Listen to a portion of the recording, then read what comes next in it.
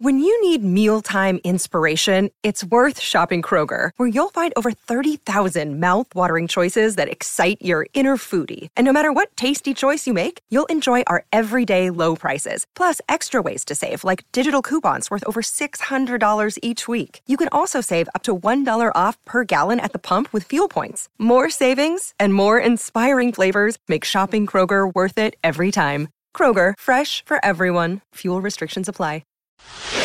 Hey everyone, coming to you at long last from my dear sweet home of Los Angeles. And before we get into my chat with Landon Sider, I want to thank each and every one of you for the love and support that you extended to me during my recent illness. You really boosted my spirits, and that helped to make things not as scary as they would have been otherwise. And I'm essentially back to normal health-wise. I have to take a little extra care with my stomach for a few more months, but you know what? In light of what's going on in the world, it hardly matters. I just wanted to mention all of this so I could say once again, thank you all so much. And as I said, I'm in my apartment and I ain't leaving anytime soon. I hope that's the same for you. Now, anyone who has to leave your place because of work obligations or family obligations, etc., I'm wishing you all of the protection and care available, and I send my love. Anyone else, please join me. Stay inside. But you know, if you're listening to this show, you know what's best already, and you're already inside. So, hope you're enjoying yourself. And if you're not, if you're having some tough times, there are resources that you absolutely should be taking advantage of, okay? So if you are having some struggles, text the word HOME to 741-741. That's a United States number. If you're in the UK, text SHOUT to 85258. And if you're outside America or England, I'm sure a quick online search will reveal other resources similar to the ones I just mentioned. As many of you know, a lot of our friends are out of work right now, but thankfully there's a lot of things we can do to help ease that pain. So see what's going on with your favorite performers, especially your local queens, and find out if there's a Venmo or a Cameo account and OnlyFans, and then do what you can. If you can't afford financial support, try to boost their signal online. And speaking of online, you want to get into some hot online drag shows? Well, you're in luck, because on Friday the 20th, Bitch Puddin' is hosting the Digital Drag Show, featuring other friends of ours like Alaska, Bible Girl, Landon Sider, and so many more. Tune in to twitch.tv/bitchpuddin, that's BIQTCHPUDDIN, at 7 p.m. Pacific Time, 10 p.m. Eastern Time, and various times around the globe. West Hollywood legend Rhea Littré is also serving you some online shows on Mondays and Wednesdays, so head on over to her Instagram, which you're probably already following, but if you're not, find it at RHEALITRE for more info. And you can also check the episode description of this episode, and you will find links that will carry you away to the magic. And for bands and singers that you like, especially the independent ones, buy their records, buy their merch, whatever it is, because they can't tour right now. No one can. Basically, support the things that you love. Oh, and speaking of that, this episode is brought to you exclusively by patreon.com/CraigandFriends. That's right, patreon.com/CraigandFriends. Matter of fact, a lot of upcoming episodes will be brought to you solely by patreon.com/CraigandFriends, aka Hot Dog Club. I got an email the other day about some sponsor shakeups with ad placements. Apparently, there's quite a few companies who don't know what to do right now in this current climate, and they're reshuffling and sometimes removing spots while they figure it out. So now is the absolute perfect time to head on over to patreon.com/CraigandFriends and become a patron.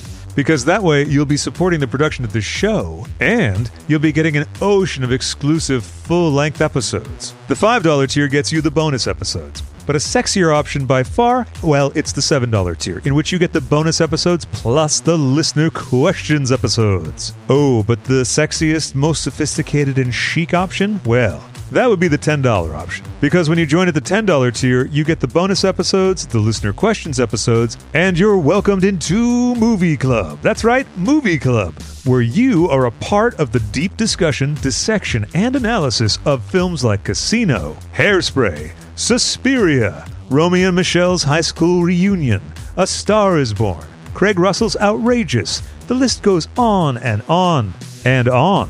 And Movie Club is fabulous, and I'm not just saying that because I know the guy who makes it. In addition to me, you get to hear episodes with people like Willem, Katya, Alaska, Bright Light, Jake Shears, John Grant, and coming soon to Movie Club, my friend and noted bisexual, Gabby Dunn. You're probably familiar with her Bad With Money podcast, her Just Between Us podcast and YouTube channel, and she's going to be joining me for the 1980 Jodie Foster and Cherie Curry classic, Foxes. Oh, but there's so much more. But you know what? We got a show to listen to. So, head on over to patreon.com/CraigandFriends, sign up, and slide on in to the Thunderbuns of Hot Dog Club. A Russian ballerina, stomping on a bureaucrat, a perky suburban housewife who just got into scat. It's whimsically volatile. And let me just get a mic check on you, just on the level. Give me a couple words. Hey, rolling with the homies. Perfect. I think we got the show. We're done. We're got it. Good. Dear listeners, prepare yourself, because on this episode of Whimsically Volatile, I am pleased to present you a groundbreaking treasure of the many-splendored drag world, a king amongst queens who strides into your hearts and minds as easily as the glitter rains down from his umbrella. The shape-shifting epitome of glamdrogeny. That's right, I'm speaking of the one, the only, the fierce, the fabulous, the pride of Long Beach, the reigning champion of Dragula, and my guest today, Landon Cider. I love that so much. Welcome. Thank you so much for coming over. Honestly, the only reason why I decided to come on the show is because couldn't wait to hear my intro. So, well, again, you know, I thought we had the show done earlier. Now we're done the show. We got two shows done. Yeah. Now, did you drive from Long Beach today? I did. Did you grow up in Long Beach? No, LA all my life, but I moved to Long Beach when I was around 23, 24, and I've been there since. Cool. Now, what brought you to Long Beach? A roommate possibility. Oh, okay. Because I was living on my own in a one-bedroom apartment after my mom died, and I was just kind of in Whittier, and I just kind of was lonely. I had some friends say, "Hey, we're going to buy a house, but we can't really afford it to do it on our own, so we need a roommate. Do you want to be our roommate?" And I said, "Sure."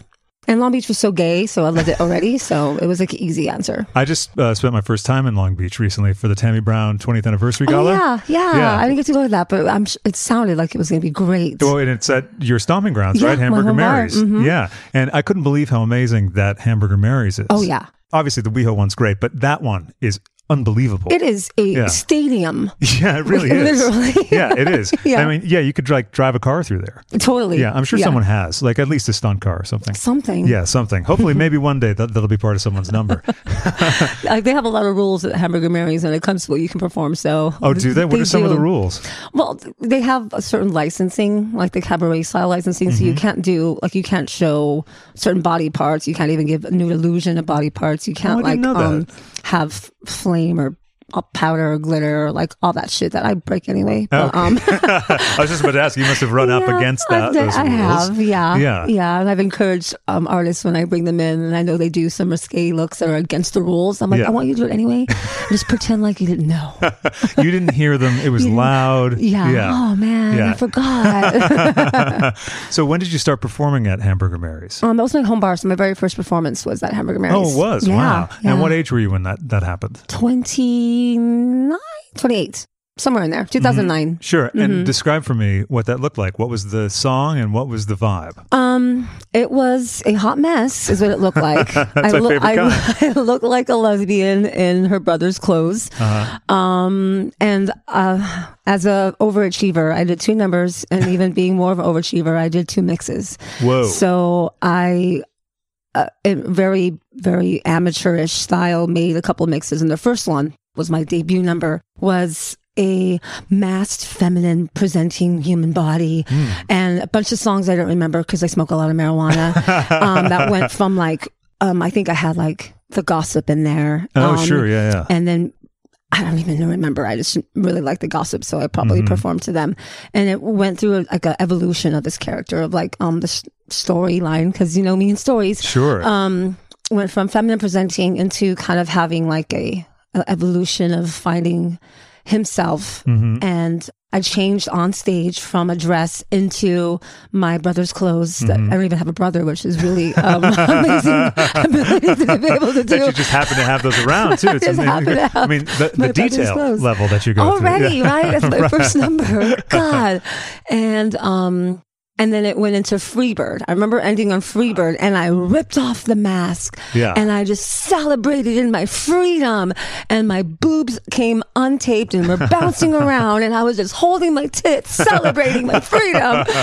And then my other one was like a sexy, I'm gonna try to charm the pants off you kind of character, which I still do often. Yes, sure. Now, what would be the number done with that? What would be the song? I know you like Depeche Mode, right? Would Depeche Mode do, but they didn't come into my repertoire for a while. Okay. I don't remember that one either. God, I'm not very good at this already. Am I? Well, I mean, look, just this is we're this is not. This is the entire interview. You weren't supposed to get. This is it. You're going to ask me details. You're going to ask me song titles. You're going to ask me a lot of things I'm not going to know the answer That's to. cool. That's cool. I'm going to try to find even more obscure things and stuff farther in the past. And you're like such the opposite. You're like, you know every title and every year and every detail and who wrote it and who produced it and how many people were on the crew. And I'm just like, I have no idea. Well, that's so sweet. It's funny you bring that up though, because I'm always fascinated with this. Everyone has a different style of memory. Oh yeah. You know, and you are obviously much more of a visual memory person. And I know that there's classifications, and I'm not getting that right. I know that there's like probably I don't know definitions. That either. See, I perfect. I think we should high five on that one. Right. And but I think that there's a bunch of different styles of like learning or memory or whatever. When looking at the incredible art that you do, thank you. You're welcome. The special effects makeup, as you describe it, which I think is a wonderful description, and I want to get into that further in a minute, but looking at the level of detail and the emotion that I see even in the shading, that is something that would be far outside my grasp. And that speaks to a level of retention of detail and reference in a visual medium that would completely outstrip mine. Okay. And so that's what I love, is that I feel like we all have these different, I guess, like little Tron cars of memory on different tracks. Oh, I love that. Oh, good. Yeah, I love that. Especially like the 80s reference. Like glow in the dark reference. Right, exactly. Yeah. I'm glad I could pick something very topical and relatable. I'm happy that I knew the 80s decade that was involved in the Tron reference. So yeah. Are you fond of the 80s? I am. Not so much in detail like we talked about, but I love. No. I was born in 80, so I had my early childhood is based in fluorescent colors and cheesy pop music. Sure. And then when I got older, I realized that there was a whole alternative side of the 80s that I was like, oh, I like this one so much better. I know, it is crazy. Like there's all that stuff, the fluorescent neon, and then there's like, again, Depeche Mode. Yeah. All this other stuff going on at the same time. Yeah. I mean, there must be the similar things in every decade, but for some reason in the 80s, there's so much stuff. MTV probably had a big movement with that. Totally, because like Duran Duran wasn't really selling a lot in America, but MTV, people freaked out. Like Iowa suddenly flipped out over Duran Duran, which like wouldn't happen before. That's guys true. in makeup like that. Yeah. Because like glam rock, crashed and burned here before. But anyway. Totally. Like people were not ready. But glamdrogeny, I love that phrase, and and you came up with that, right? That's your phrase. I didn't come up with it. I did embrace it. It was something that I heard as the kind of evolution of Kings I was watching on social media start to evolve into more colorful makeups and things. And I was already playing with it, but I didn't know what to call it. And a few Kings that I saw started to use that word. I'm like, oh, I like that word. It's a great word. So definitely didn't come up with it, but I define myself almost by it now. Sure. Now, when did you start playing around with makeup and the identities? The identities came from growing up in acting and performing. But the makeup came in high school. I started playing with special effects stuff. And right out of high school, I was always purchasing throughout the year, I would go to the Halloween Club. If you know the store here in Southern California, they have a few locations and they're open all year long and they have intense everything you can think of. Oh, sure. Like it's a warehouse size type of place. Yeah. And this is before you could really just Amazon Prime shit, So you actually go and put effort in, or pay like $1,000 for like a VHS on how to apply things. Totally, It was completely out of my my range financially. Yeah, VHSs used to be outrageously expensive, like insanely. It doesn't make any sense because also $100 in 1988 is like how much now? Yeah. I know. Right? To me, probably like 15,000. Same. Almost. Yeah. And so I would go and I buy the little special effects. And the one that I always reference when I tell this story is like the screwdriver going in and out of your face. So you have the end of it and then you have the other side and you would just kind of apply both sides to make it look visually like it was through your face. Okay, sure. And I bought that one. I bought a lot of them, but that's one I remember. And you look at the back and it says, required items, and then it said suggested items. So I would buy all of the items that it had on the back, and I would figure out by process of elimination and fucking up my face and fucking up my hands, trying to figure out what these things did. And taught myself that way when it came to the special effects stuff. Okay. And I thought about going to makeup school. I thought about going to cinema and like different special effects type of schooling, but I again just couldn't afford it, and it really was out of my range in what I thought I could do. Yeah. And so I just kind of kept playing with it on my own. Sure. And I've had some great mentors the last couple of years that have seen my potential and kind of brought me in and helped me out with some stuff that I'm like, oh, that's cool. You can do it that way. And then, of course, YouTube now. It's incredible. You can learn anything. Right? University of YouTube. Yeah. It's the democratization of knowledge dissemination, right? Yeah. It's really wild. Yeah. And also with the technology too. I mean, being able to do a podcast, or people do web series or whatever. Right. And you can take a passion and just convert it into something. Right. Which you couldn't do as easily 20 years ago, or even, I guess, 10 years ago, really. No, exactly. Yeah. When you said, you mentioned your economic situation, what was it sort of generally? Always low income. I was only child in a single parent household. My mom, who already had multiple disabilities. She was born legally blind. She's partially deaf. She had heart problems and feet problems, and kind of always struggled. But she was proud enough to make sure that she was doing things on her own without trying to ask for too much help. Outside from government financial assistance. We lived on Section 8.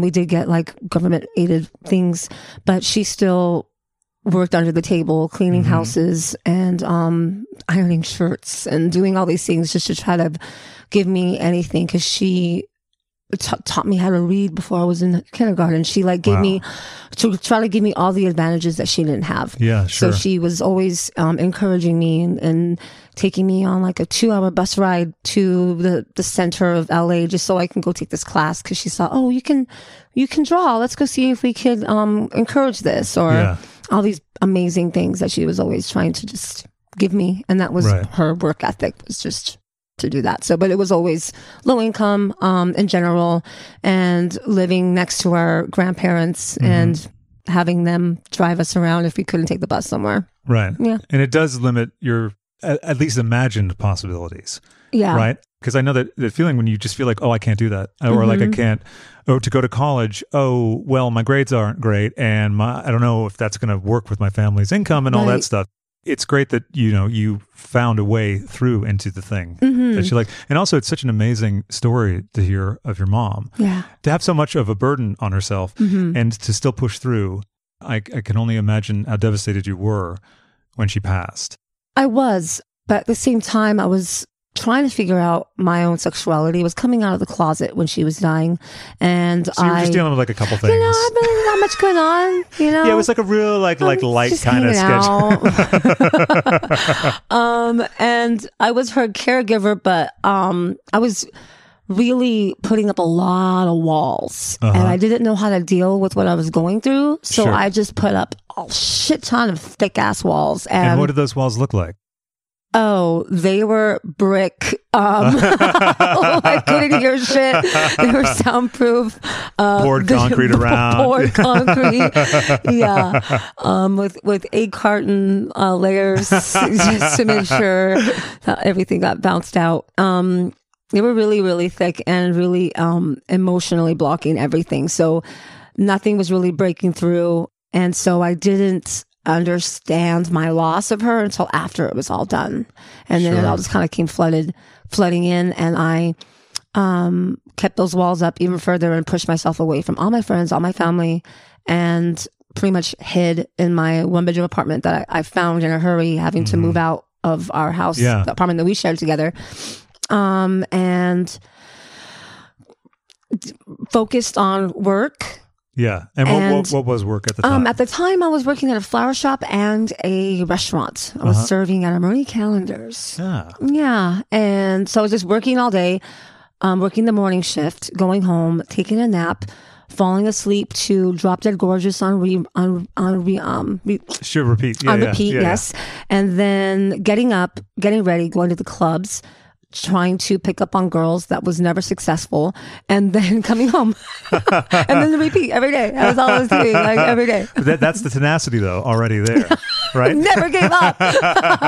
Like even when we're in our most emotionally broken states, you can look back and see these weird patterns, and you're like, I kept doing that. I kept doing that too. Wow. Yeah. So you were still struggling to come out at the time when you were going to the clubs? Were you feeling things out, or do I have the timeline off? No, I was struggling to come out when she was dying. Oh, sorry. Yeah, it's okay. And how dare you not know that? And, oh God, she said one more, and then that's it. Right? Yeah. She's walking out. And by the end, I pretty much already knew I was a lesbian, and I had my family already figured it out too. And I had a really weird forced coming out. Oh no! Moment at the hospital. At the hospital. Oh God. And I know, and as an adult that has gone through many phases, I recognize that the intentions were probably much better than how I interpreted them. Yeah, sure. But at the moment, I was even like, what? So my mom had surgery, like her final surgery, and they opened her up, and then they just closed her back up because it was everywhere, the cancer. It was everywhere. There's nothing else they could do. Yeah. So they just closed her back up, and then they told us, you just make her comfortable. Yeah. And I had my head down after receiving that information, and my Nina, my godmother, came up to me, and she expected me to raise my head and be a mess, and I was just normal. I was, my walls were up. Sure, yeah. And also, I imagine shock and all of that. Yeah. All the emotions that I recognize now. In the moment, I thought it was, I look like a spoiled brat. But also, what age again? 21. That's a lot. It is a lot. At any age, but especially 21. Yeah. Yeah, but I still recognize I look like a spoiled brat. It's okay, fair. I can't argue with you. Yeah. And so she took me outside to the little garden, Zen area that they had at the hospital, and she just asked me if I had anyone that I could talk to, and I said yeah. And then she asked if it was a woman, and I said yeah. And then she said, "Are you having lesbian tendencies?" And I just looked at her, and I thought, yeah, I'm not sure. It's always the first thing. I pretended like I was bi for a minute, for 2 seconds. I never even had a real experience with a man, so I don't know why I thought I was bi. But well, because for some reason we all think that societally we're trained that's what we're supposed to be. Yeah, we're factory issued as yeah, exactly. And then she just we went on, and then that word got out to all of the immediate people in our lives, including my mom's best friends, and who was also our landlord, and I was also helping them on the side for extra money by helping them organize and collect their rent. So I was kind of working at their office sometimes too, and they encouraged me not to come out to her because of many reasons, and I didn't, and I still am okay with that because she already knew that I was putting up all these walls, and then I was alone because of all these walls. And so she knew that I was going to be going through this experience and walking my life alone. Sure. And she already was very saddened by that and very concerned by that. So we all agreed that I wouldn't tell her about it because then it would just be one more added stress that she didn't need. Sure. Why? It's also, and it's your decision. And it's my decision. Yeah. But I'm still completely, some people regret not telling their parents these important things, but I don't. I completely still embrace that decision and recognize that now. She knows, and she always has known, and she loves me no matter what, and is proud of me. So in whatever form she has now, or whatever space of energy she takes up, or light, or whatever she's evolved into, whatever her spirit is now, I know that she's my biggest fan, and that loudest audience member, or that energy that I feel after a show, that post-show adrenaline rush, I always I feel like it's her somehow coming through going, "Yay, you did a good job." They're like, yeah, proud of you. So. And we mentioned in the hallway, the endless hallway. The endless hallway. If you ever come to the studio, man, there is just an endless hallway. I was like, is this The Shining somehow? I should probably video a couple times when I'm like, no, just through one more door. No, just one more after that. I promise. No. And also, they redid the floors, so my shoes are incredibly loud. They already were loud, but now it's just this clack, clack, clack. Yeah, I took a recording. I'll throw it in just so the listeners can know what that sounds like.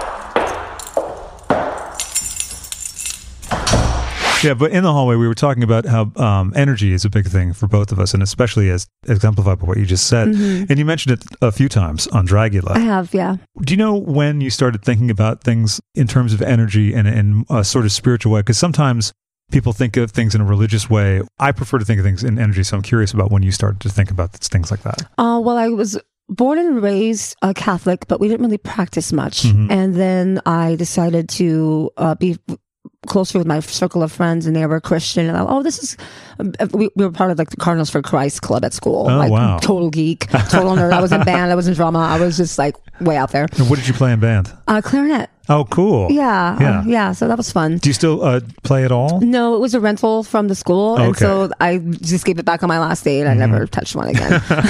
I remember it was like my life too. And then I was like, okay, no, moving on. Isn't it funny? Sometimes things would be completely consuming and then, gone. Yeah. I remember accidentally selecting at very early age, some like second or third grade, they had this list of instruments that you could pick, and I picked recorder because I thought it actually meant tape recorder because I was, always an audio nerd. Yeah, that's cute. But then when they showed me what it was, I was like, I don't want that. Yeah.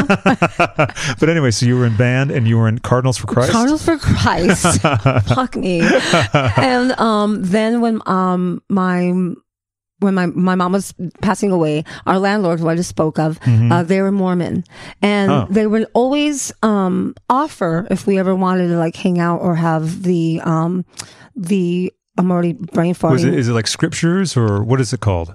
The Mormonism? Oh, yeah. No, the thing. No, I was just trying to. Oh, what I couldn't think of? No, the missionaries. You want the missionaries to yeah. come over and like teach you about religion? We'll be happy to. And they were always respectful that we didn't want it.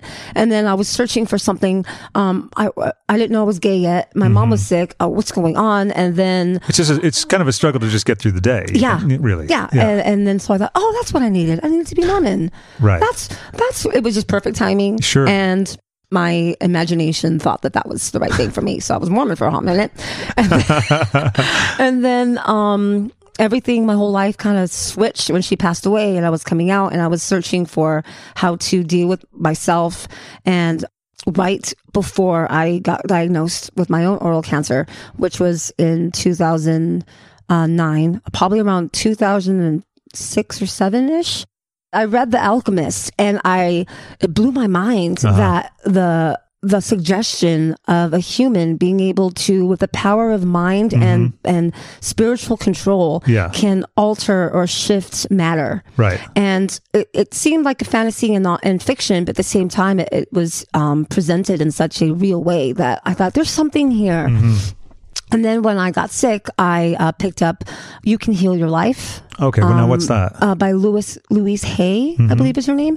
And it's a book about manifesting your own health and figuring out spiritually where your health issues are coming from and where the root of that particular health. Like this, if you have problems with your eyesight or something, that probably has to do with this mentality or memory of this moment, and then that is triggering that in your health. So if you work on the root of that, then you can change and alter your health.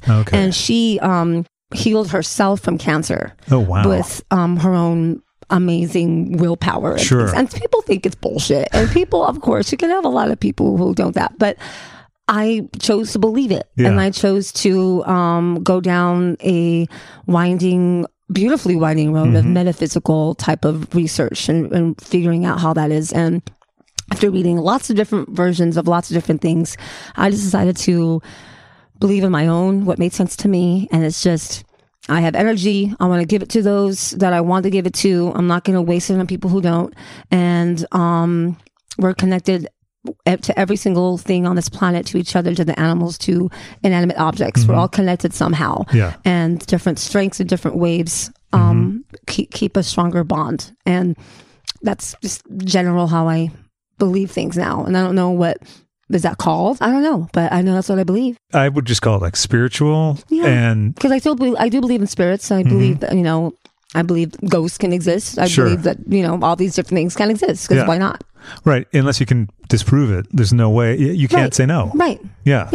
A lot of people can say things like, I don't want to give people my energy if they don't deserve it. Yeah. But you can actually do that. Yeah. You know, and you can see that in Dragula, you're the only person that never really had a conflict with anyone.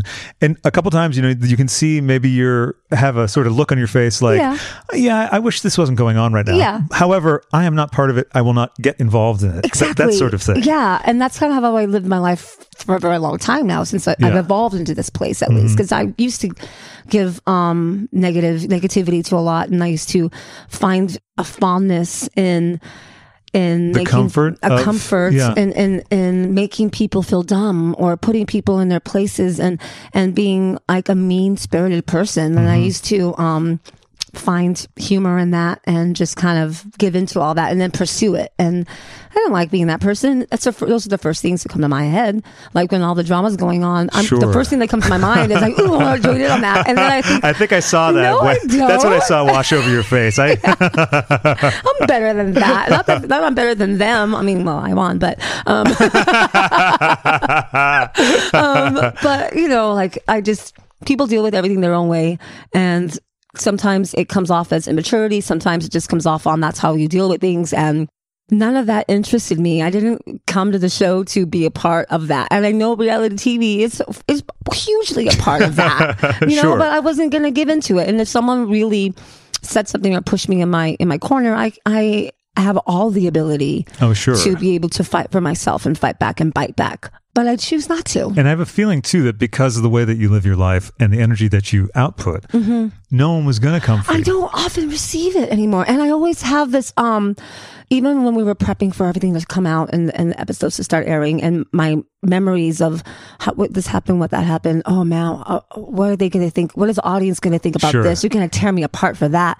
I was preparing myself to receive some of that and didn't have it happen at once. Not it's even amazing, once. isn't So, it? yeah, it was really, really nice because I was stressed the fuck out for no reason. But we can do that to ourselves, right? Like we can put ourselves into these insane, I guess, paranoid tunnels. And it's weird too because you feel like you can't talk to someone about it. Yeah. Because you're like, I'm going to sound nuts. Yeah. And then you further make yourself nuttier. Yeah. Yeah. And then it's like, you know, can't sleep. And we signed a contract that we couldn't talk to anyone about it. So that too. That's the double whammy. I don't want to get sued.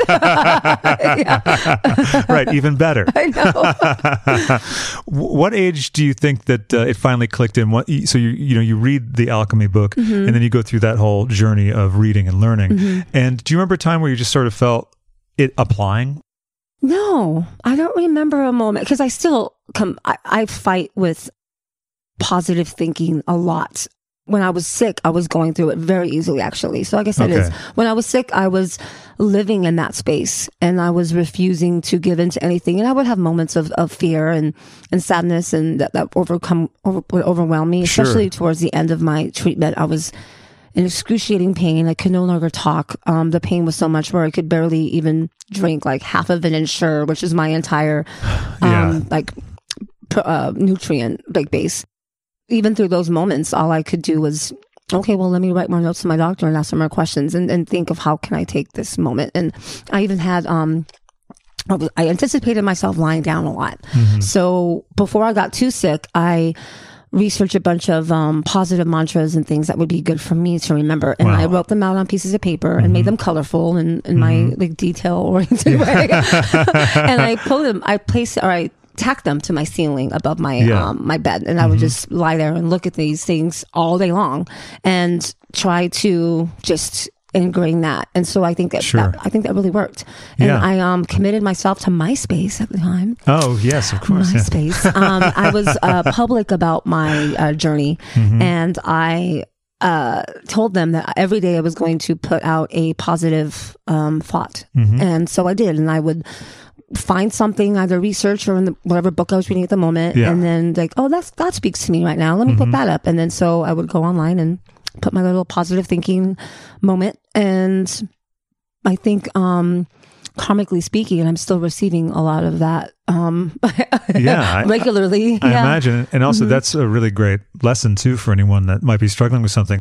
Apply a daily practice. And an intentioned thing, right? And also a mood board doesn't hurt. A mood board, Yeah. Again, True. visually stimulating. Right. And also the daily fight against the negativity, because it would be very easy at that point in your life, having gone through what you've gone through and then getting sick yourself, some people would just collapse. Yeah. So it's a remarkable. Thank you. Yeah. And I feel like I was just taught all these things from my mom's spirit. And I appreciate when people compliment or congratulate me on getting it done the way I did. But it never seemed hard. It wasn't difficult, so it's weird for me to accept that praise or congratulations, because I'm like, well, it was easy almost, and other people it's not, and so I feel like they deserve the praise more than I did. Because you're like, oh, this is what I did. I don't know, I just did it. So I mean, I just made the decision and continued to do it, and that was when I was in my most zen, kind of always positive, always playing it by that, and then I get jaded, and now I'm fine, and now I'm just like yelling at people when I'm in traffic. So do you find you get the jaded thing? It comes in waves. It does. It does, and I try to practice it, but not the way I used to. I used to be very committed, and now I'm just. I think I found like a balance where I don't need to practice it as much as I did, but there are moments where. Okay, I need to do some soul searching again, or I got to get back into it. And it's okay to have the pendulum swing back and forth, because at the time you really had to be hypervigilant. It was like the only way out. And it's the only thing I had to do. Yeah, I was just lying around doing nothing, so might as well do something. Right, and you have to occupy your mind. Exactly. And something's going to occupy it, so you might as well. That's the other thing. True. I watched a lot of TV. What did you get into any shows in particular in that time? During that time, no, I don't remember. I watched all my DVDs again, so Drop Dead Gorgeous again was on repeat. Sure. And then is that your favorite movie? It's one of, I would say, like that one I could definitely, I was relating to my life a lot. It's just stupid.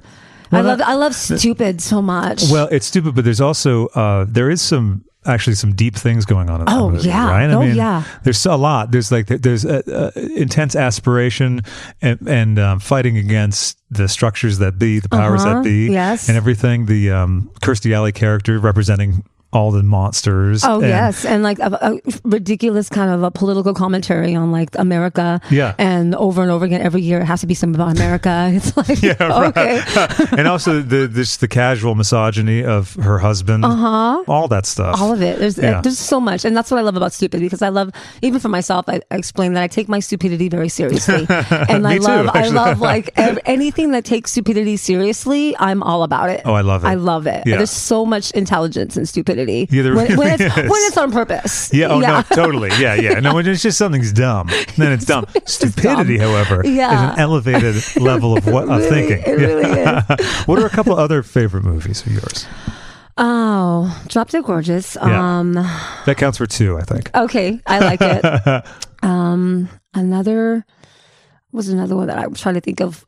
And take your time too, because this question is always awful, because it puts you on the spot. I've been asked this question. I blank out totally. And I don't have favorites. That's why I have the posters on the wall, so I can go, The Living Die in LA, Tommy, Hedwig. You do have a lot of posters. I'm like, ooh, there's a lot of good references here. But yeah, it's very hard for me to have favorites in anything. Okay, sure. Any color, any food, anything like that. Right. Yeah, well, except for avocados. Those are not your jam, right? Not my jam. God, that's funny that you know that. Yeah, my whole hashtag avocado channel. I love to deep dive, and I love to find out food stuff, especially. Okay. I love it. So, I mean, I guess horror will probably be Nightmare on Elm Street. Oh, yeah. And I just saw 2 for the first time in 30 years at the New Beverly recently, which was wild to see, because I only saw it when it came out on tape. Yeah. And I didn't really like it as a kid. I love 3. I love the first one. Okay. The first one was my favorite. Yeah. And then the one where see against the subtitles. Just describe it, because like this is my I love it. I love the gay one, but I love the Dream Warriors. Yeah. For some reason, that was when I was like, oh, this stupidity, I love it. And it was like much more fantastical and much more, I think, like dark or like goth or totally. That one goes like off into these worlds. Yeah. And the imagination. And I think the whole series is what I love about the whole series, is that you're going to be surprised by it, because it's the imagination of nightmares.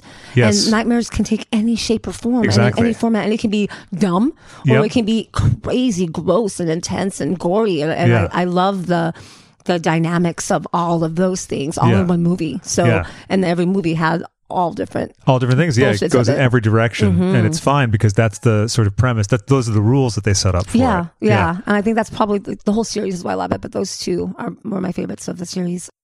And I like Gremlins. Oh, Gremlins is great. Yeah. Yeah. I think that's showing as a matinee sometime soon at the New Beverly. Oh, okay. So I'll let you know Yeah, about please. that. Yeah, it'd be fun to Yeah. see that. And Peaches Christ is doing a spoof. Oh, I know. Yeah, Femlins. I saw that on Michael's page and I was obsessed. And then I looked and then I went back. I'm like, oh my God, I love it. I love this concept. I love Yeah. all the performers in it. I wish I could see it. I want to go up there just to watch You it. should. You should. I'm going to go. I'm going to go with Cherry and Sophie and stuff. I'm jealous of you because I can't. But yeah. Well, maybe it'll come to LA hopefully, next year. I don't know. Something I'm will hoping. happen where Yeah. I can see it because I'm so excited that is coming to an existence. Yeah. Do you like Yeah. the sequel, the new batch? I like the first one better. Yeah. Yeah. Yeah. That's to me is just the It's a classic. Yeah. It's unbeatable. Yeah.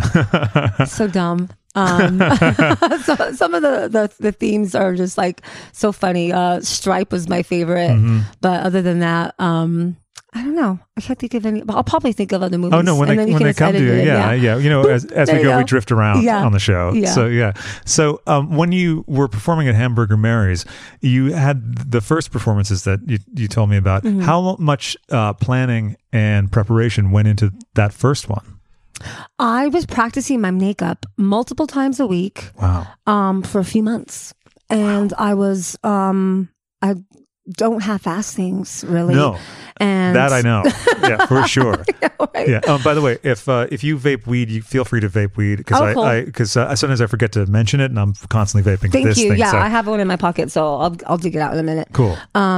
And so I was practicing multiple things. I would do half my face in one way, and then I would do the other half in another way to try to like take full advantage of that makeup practice time. Sure.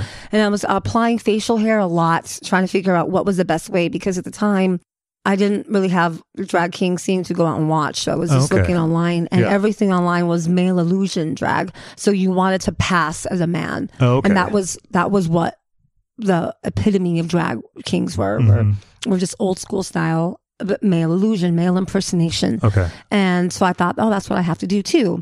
Who would be a few examples of, I guess, the preeminent male impersonators that you would have been looking at as a reference? Gage Gatlin is a like one of the original that did the open shirt illusion. And Did so my number. Yeah. Yeah, exactly. Just like you right now.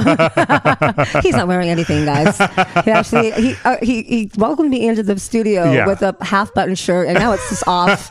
He's getting Listen, real comfortable. That vape pen is just Yeah, working. I'll be dressed again for the photo. You know, it's cool. And you couldn't tell that I look amazing right now Oh, too. you're just stunning. I am. Yeah, absolutely. I am. mean, My teeth have never been whiter. nor have mine. Yeah, exactly. It said you won't see that because we're going to put on a whole different outfit We are. for the photos and Yeah. stuff right now. But now I'm just gagging over her elegance. I'm going to take about 5 hours to do my makeup for that photo. Yeah. I forgot what I was saying. Oh, no, it's okay. Gage Gatlin was a male yeah. impersonator. And then historically, I was looking at Stormy DeLarverie, which is like an iconic male illusionist from the Stonewall riots. And before that, Hetty King. So they were always passable. And to further distract us, Yeah. I remember reading in an article, I think that you wrote for The Advocate I did. about Stone. You mentioned Stonewall in it. I did. And you talk about because of the historical moment that gets just brushed aside and I'd all love the time. for you to get into that now. Well, we're always giving credit to the trans queens of color that were involved, and it's very rarely heard of that Stormy DeLarverie was the emceeing male illusion of the Jewel Box Review, which was the home cast of the show that was there all the time. He was the live singing MC. Okay. And he, during the whole momentum, and right in that moment, a policeman pushed him down and called him a faggot, and he got up and he punched the cop, and that's when people started to get crazy too. Wow. So it wasn't just a trans queen of color; it was also a trans. Oh, he wasn't trans. He was still a lesbian, I believe. Passed away, still identifying as a lesbian, as far as I remember. But he was a person of color, and it's such a huge moment that. Yeah. You know, I say, and it kind of sounds a little striking to some people when I say it, but the history that we know were written by men, and men write women out of it. And it's unfortunate because since the beginning of time, women have been providers and has evolved a lot in artists and these amazing, talented human beings and architects and sculptors and everything that we've always known men to do and that we only read about men. Sure. Women doing it just as talented and just as skilled, but we never hear about them. Right. But we've been around. But so now we finally have social media and things to bring these things to light, and everyone's like, oh wow, first woman to do this. Like, no, just the first woman you knew about. Right. Well, that's the first time I knew about that specific aspect of Stonewall was reading your article. Yeah. Yeah, and it's once you research Stormy DeLarverie and Stonewall, you'll see it's been talked about. Sure, but it's just not ever brought up often enough to people have in the mainstream know about it, or even in our own subcultures to know about it. Yeah, misogyny. Huh? That crazy old misogyny. Crazy misogyny. Oh, it's so funny though. Don't we love it so? Oh, so ironic. So you were looking to these pioneers, and starting to form your idea of what you wanted to do. And so I was still planning on performing comedy and all these crazy campy things too, but I thought I had to look like a man. Sure. Where if I was sitting next to them at the bar, they thought I was a man until I opened my mouth and spoke. Yeah. And so that was my goal. So I was just practicing all the different ways that I can look as much like a man as possible. And then my first performance, my tits popped out. But aside from that, it took me a long time of preparing, and I didn't know about mixing music. So I was teaching myself that too. And I was making these elaborate mixes. Yeah. Very elaborate seems to be something your that thing. I'm familiar with. Yeah, exactly. I know. And I have a huge love and admiration for simplistic, because some of the most simplistic things that you look at can take just as long as an elaborate thing to paint. Yeah. But I wish that I could be more simple sometimes with the things that I paint or create, just because I have a fondness for simplistic looks that I just can't. Like, I have to add details to it. Oh, I know what you mean. Yeah. It's just certain things that you're like, oh, I would love to do something like that. But like your inner nature just goes, well, over here. That's why I'm going to, add this over here. Add this little thing. You know what? You need the teeth on that fleshlight. You know, which by the way, one of my favorite things on your finale, not your finale look, but your finale presentation. That blew my mind. The vagina dentata flashlight. And those are all made by Monster Cocks. Oh, okay. My friend works for my bromance. One of my best friends. His name is Ivory Onyx. He's a drag king as well, and his wife is Caitlin. And Caitlin works for Real Doll Company, which makes the full size sex dolls.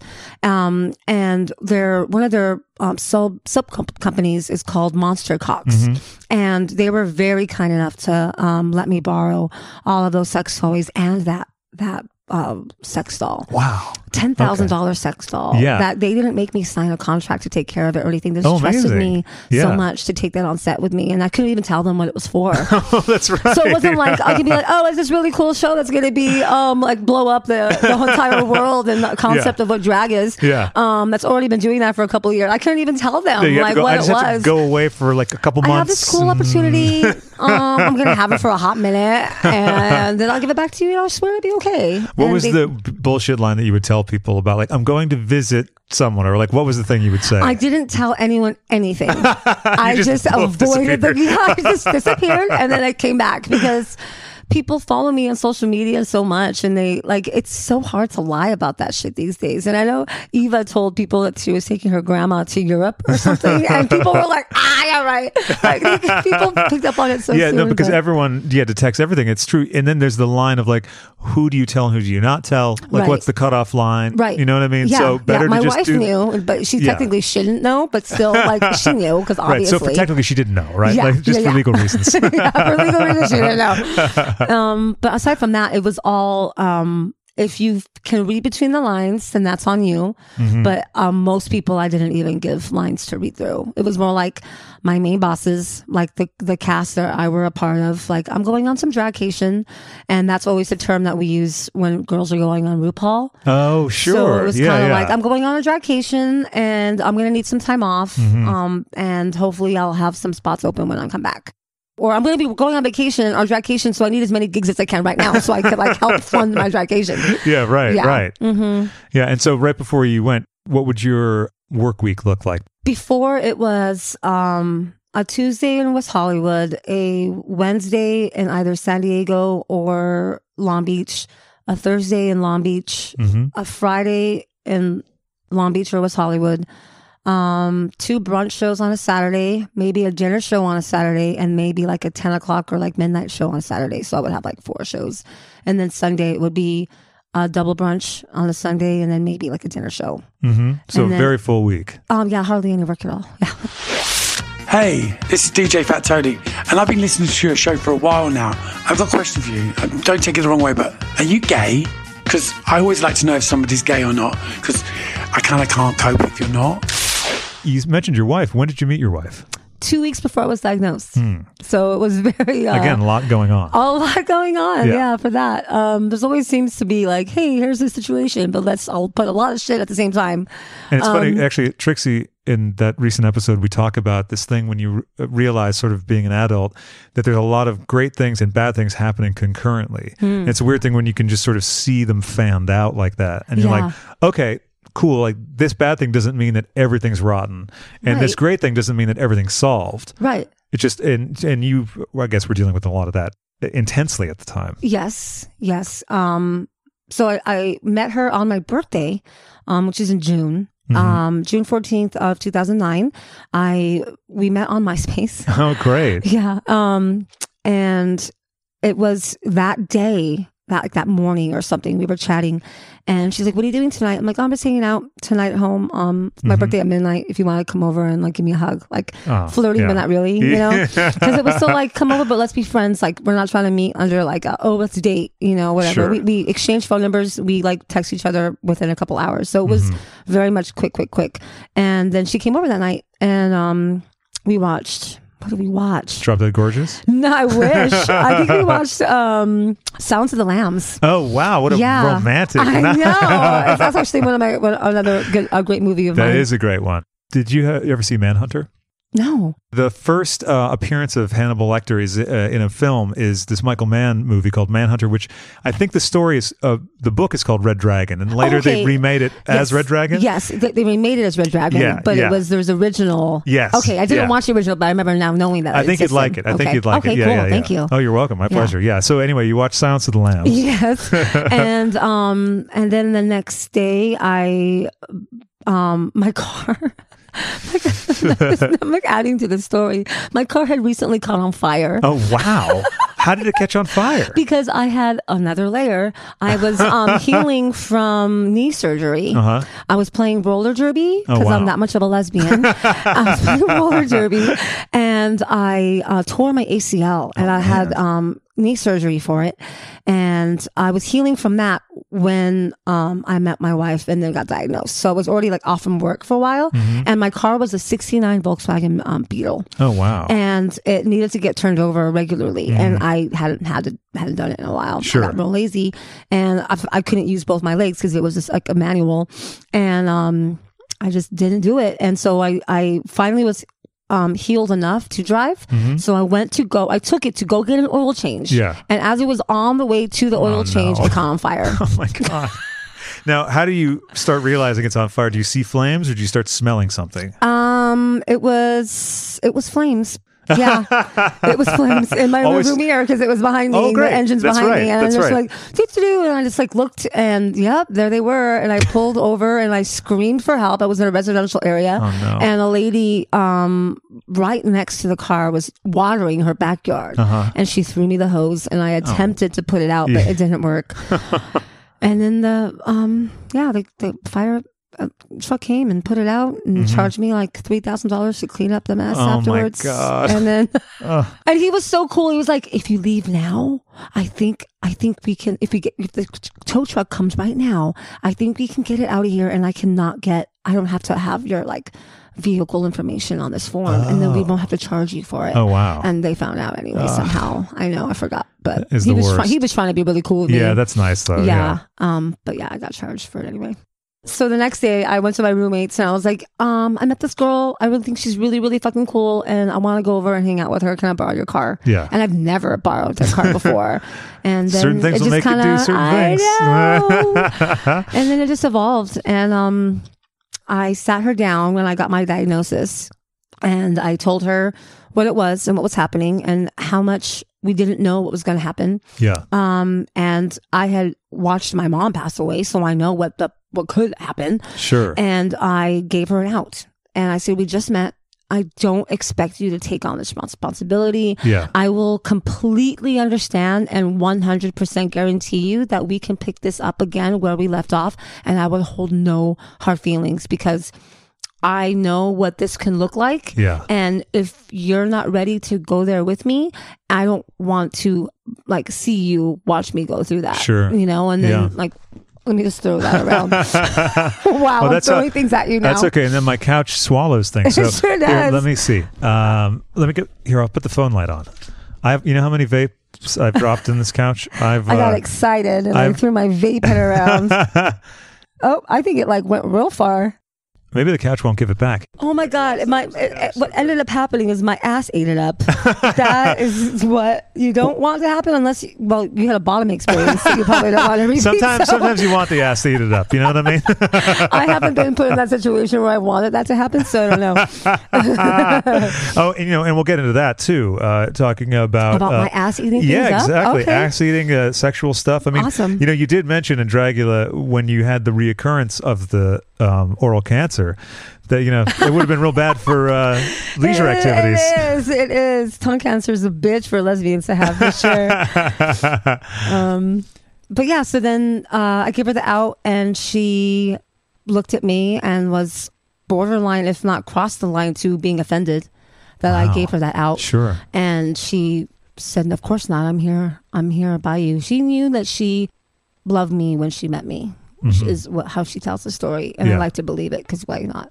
Well, right. Why would you want to disprove something like that, right? We're all for science, but please. Right. I had already gone through a few procedures where they weren't sure what my cancer was, so I was being treated for herpes, thinking that it was herpes, and then they I kept going back and it was getting more painful and I couldn't move my neck, and I was like, this is like a lot. This is on my research I'm doing about herpes. This doesn't seem like I should be experiencing these things. Not line up. It's not lining up. So finally, they suggested another specialist, and then he did a biopsy, and then they didn't want to believe that it was cancer because I was young to have oral cancer. I never smoked, and I wasn't a heavy drinker outside of like the year that I was going to the clubs. Sure. So it didn't make sense for them. So they didn't believe me. So they kept sending it back to get retested. Mm-hmm. And it was during all those retesting that I met my wife. So I was already starting to put up these walls again for myself. Yeah. So I was trying to convince myself that I wasn't falling in love with her, but I was. And so she refused to give up on me or leave my side, and she would drive from Van Nuys to Long Beach almost every day. Wow. After work. Yeah. Just to come and hang out with me.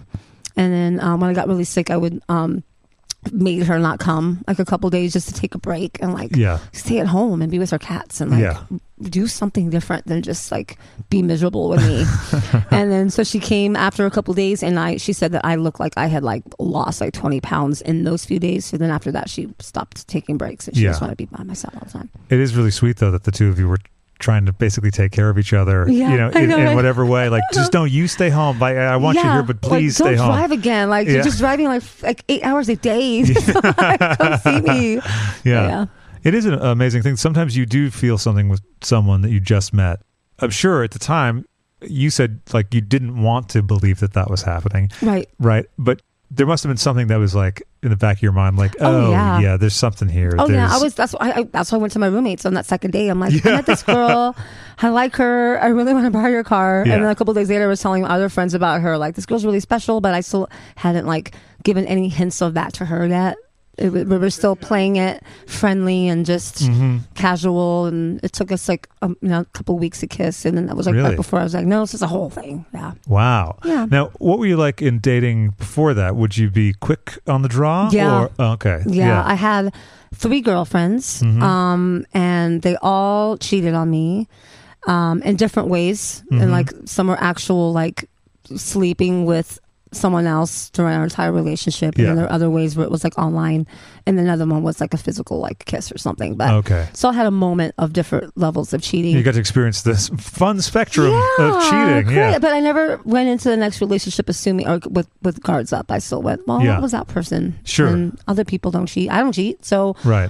maybe I'm just going to meet this person that's not going to cheat too. And, Yeah. Well, again, that's, positive approach to things. And also, what do you think is worse from all of those, the emotional cheating or the physical cheating? Well, the emotional one was my first girlfriend. So that one was like way more intense. Yes. But first girlfriends. Yeah. Especially and that was the longest relationship. I think we were together for like 4 months. Listen, long and short is relative. Yeah. To, and then the other ones were just like a month or month or two. Yeah. But still, just break up with me first before you cheat. People have been together for a couple months. Fuck. It's really that hard. I had a long, protracted deception situation where I was the one being deceived. Yeah. And you kind of later you're just like, you could have just said like, hey, like let's call this a day. Yeah. Or like it would have hurt, but it's not as much as it did. Like that you're fucking not this around. like long, bizarro, like icy, strange, like lots of weird, like, oh, I can't sleep thinking about that again kind of thing. Yeah. So funny. But so then when you meet, what's your wife's name? Gabby. So when you meet Gabby, you feel differently than you felt before. Mm-hmm. And that's very sweet the way you just said that. Oh. Yeah. See, when you have on TV, you wouldn't see it, So then you're dealing with the cancer. And what was the official diagnosis that they gave you? Is it just oral cancer or squamous cell carcinoma? Oh, right. Okay. That's right. You mentioned that on the show. It's okay. Yeah. It's the inner lining of the mouth and throat into the top of this stomach. It's oh wow. So anything within that layer is called squamous cell. Okay. And mine presented itself on the back of my tongue as like a sore. Oh, okay. And then it just got bigger and bigger. What's the thing you would recommend if people should look out for in that situation, like with a sore in their mouth or anything like that? Is there any kind of warning sign that people should look out for? Well, I mean, it's for me and my personal experience, it was like a painful canker sore that kept getting bigger, and it felt like it was attaching itself to deeper things that were like affecting into my neck and my head. Yeah. And so the biggest recommendation I can give anyone facing anything that there's a mystery or they're unsure of, or even if there is a clear-cut answer, is to do a lot of your own research. Sure. Just constantly be looking things up and have lists of questions for your doctors and your medical staff, because they're just going to give you the easy way out. They're kind of probably just going to shuffle some chemical medicine at you that you're just going to say, okay, thank you, take it, and just assume it works. But it may not work, or there might be another, like something that you can do for it, or just more answers you can get that will give you a different regime to follow. Sure. And it's just regimen. That was wrong. Well, no, regime works too. Regime works too. Yeah. Okay, and it's more military, right? It is, yeah. Because me and my military background. I was in a military marching band. So oh, there you go. That's right. So it's all tying together. All back at the beginning. Yeah, but after I took that hit, the word regime sounded really weird. What strain do you like? This is an indica hybrid. I like indica hybrids. I used to do sativas, but it started to give me anxiety. Oh, okay, sure. Yeah. And my finale of smoking sativa was I had a really bad anxiety attack, and it was the worst I've ever had.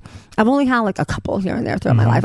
I have like a stream of anxiety that flows in and out, but it's just kind of like a flow, especially during we're waiting for the announcement of the winner. I had everyday anxiety for like a month, but I had like actual panic attack, and I was in the bathroom on the floor in fetal position, and I called out for my wife, and it was like 3 o'clock in the morning, and she came into the bathroom, she found me, and she's like, oh no, what's going on? Like, I'm having a panic attack, I got too high. And so she sang, she just cuddled me, and she sang to me one of Linda Belcher's songs from Bob's Burgers. Oh, okay. Yeah. Yeah. And she was just singing, I forgot what song it is now. She can tell you, she remembers.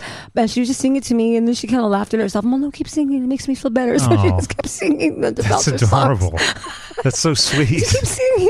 Yeah. So, and that was the last time. And ever since then, I've switched to indica or indica hybrids. calms me down. Oh, okay. Especially to perform, it slows me down. Yeah. I'm a better performer. I'm a better actor when I'm high. Oh, okay. Because I give like subtleties Sure. more than when I'm just like, oh, hurry up, get through it. Because you can slow things down. Yeah, because it seems like your mind is running at a very fast clip Oh, yes. all the time. Yes. Yeah. And that can play hell with anxiety too, right? Yeah. Yeah.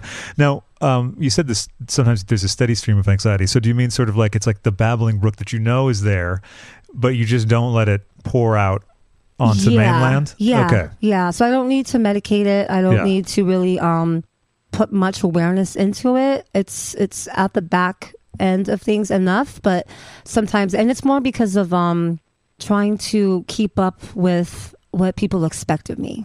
So that's where that kind of anxiety is rooted in. And it comes up in different waves and then falls back, and sometimes isn't there. But a lot more recently, it's there a little bit more often.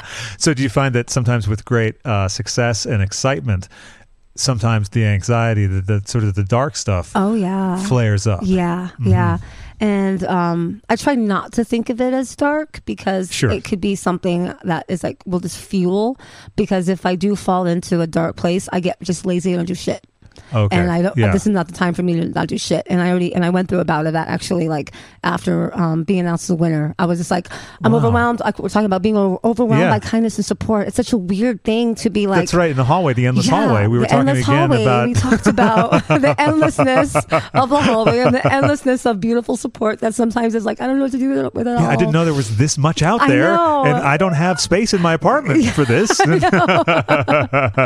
like Costco size amounts. It is. And it's so support. Beautiful, and like, and I would describe it without going into detail as I am now to the background of it, but I would describe it as being overwhelmed in the most magical way, because it's so much, it's beauty, and it's love, and it's support, and it's compliments. Who doesn't like getting complimented? But it was just so much I didn't know how to deal with it or what to do with it. And then there was the expectation of success and enjoying the success too, and trying to enjoy it. I mean, the expectation that you're supposed to be like, I'm supposed to be the happiest person in the world right now, and I was struggling, and I'm not struggling because it was there. It was just this underlying anxiety that I was like trying to keep down, but sometimes it's bubble up, and then they're like, why am I crying? I don't know why I'm crying. It's not even. I always think of that stuff as like a pot that's boiling on the stove, and you're kind of like in the other room, and you're like, I gotta go check and you know it's about to boil over, right? And but somehow you have to keep it from everyone else at the dinner party. And weirdly you can't talk about it. That's a good analogy. I like that. But it came because of I stayed away from Reddit. I don't read it. You have to stay away from Reddit. I stay away from it. But other people don't. And so sometimes I get like screenshots or things like that come my way. And it was all beautiful, nice, supportive things. And other people that do read Reddit, they told me that I was showered with endless amount of support on that site. And what I was seeing on my own posts, what I was seeing on like the Boulay Brothers posts on Instagram, or other social media that I follow, it was all so beautifully supportive for myself, and so much that I kept getting more and more and more, and then people would expect from every episode for me to, Lennon's gonna kill it, and then whatever the case may be, and luckily I did. But but there are moments that you film that you're like, oh my God, I wonder if they're gonna keep that in, or that critique or whatever, and then I'm gonna be read for that. So it was. You know, the anxiety of being out of control of all of that, because I'm in control of all my art, but I'm not in control of how it's being edited or taken by a TV audience, especially because I perform in a different way than it was just for TV, and I wasn't giving into the TV format of things. Yeah, no, exactly. You didn't have it mapped out for the kind of shots, and also the show is shot in a different way. It's not just a straight documentary style, capturing of the performance. Right. There's an interpretation with the editing, etc. Yeah. So I'm curious, is control a big thing for you outside of the art? Outside of the arts, not much. I do like having communication. Okay. I really appreciate lines of communication. Sure. Me too. I'm very into like information. I like emotional information and that kind of stuff. Connect with me somehow to let me know what to expect on this or whatever. Like I don't need to be in control of it. I just need to know that there's some kind of communication coming towards me for it. Yeah. Yeah. But when it comes to how people perceive my art or get edited, that's when I was like, oh, what's going to happen? And how is this going to go down? Or especially because up to this point, you were the only editor, really, of it. Yeah, exactly. And I make my own music mixes and I design my own looks. And so you still do the music mixes all yourself? Yeah. That's great. You know what? And we might be going off track, but that's the show. I loved that you brought snacks for everyone on that one episode. I brought snacks. Didn't you? Or, I mean, hopefully I'm not misremembering something or hallucinating. I might have, but I don't remember. Yeah, you had snacks for people. And you know what? So because of that, I got some snacks for you. I'll take the snacks, but I don't remember giving snacks. I got some pastries from Cake Monkey, if you'd like. I gave so many snacks to people to deserve this. Yes, you did. I don't remember but I know I did. I could have sworn you did. Now I'll have to go find the thing and then pull a clip of it. And then prove me wrong because I'll be like, oh yeah, I write it. I hope so, because otherwise I'll be proving myself wrong. I don't think so, but I love snacks. Yeah, let me go. I'll go grab them. One sec. Wow, I'm intrigued. Now this is me being restrained because if I have you only ate half of it. Well, I know. I'm sorry. I did. But there's another. That's the Enough Said cookie, which is my favorite thing. That's why I couldn't hold back. And then this is their pumpkin chocolate cookie. So, and then also there's these two little cakes here that look like ding dongs. Kind of. Yeah, they're kind of like reimagined ding dongs. I love that. And they're raspberry red velvet. So we can pause for a second too and just enjoy some cake if you'd like. Yeah. Yeah, okay, cool. Let me take another hit in my vape pen. Yeah, definitely. For sure. That's what reminded me. Yeah. I had them on the tray, and I put them out there so I wouldn't forget. I am so down. Okay, perfect. Hold, please. Yes. We'll be back in a moment after enjoying some lovely Cake Monkey pastries. Thanks, everybody. Part 2 of my chat with Landon coming soon. In the meantime, feast on all the delightful content available at patreon.com/CraigandFriends.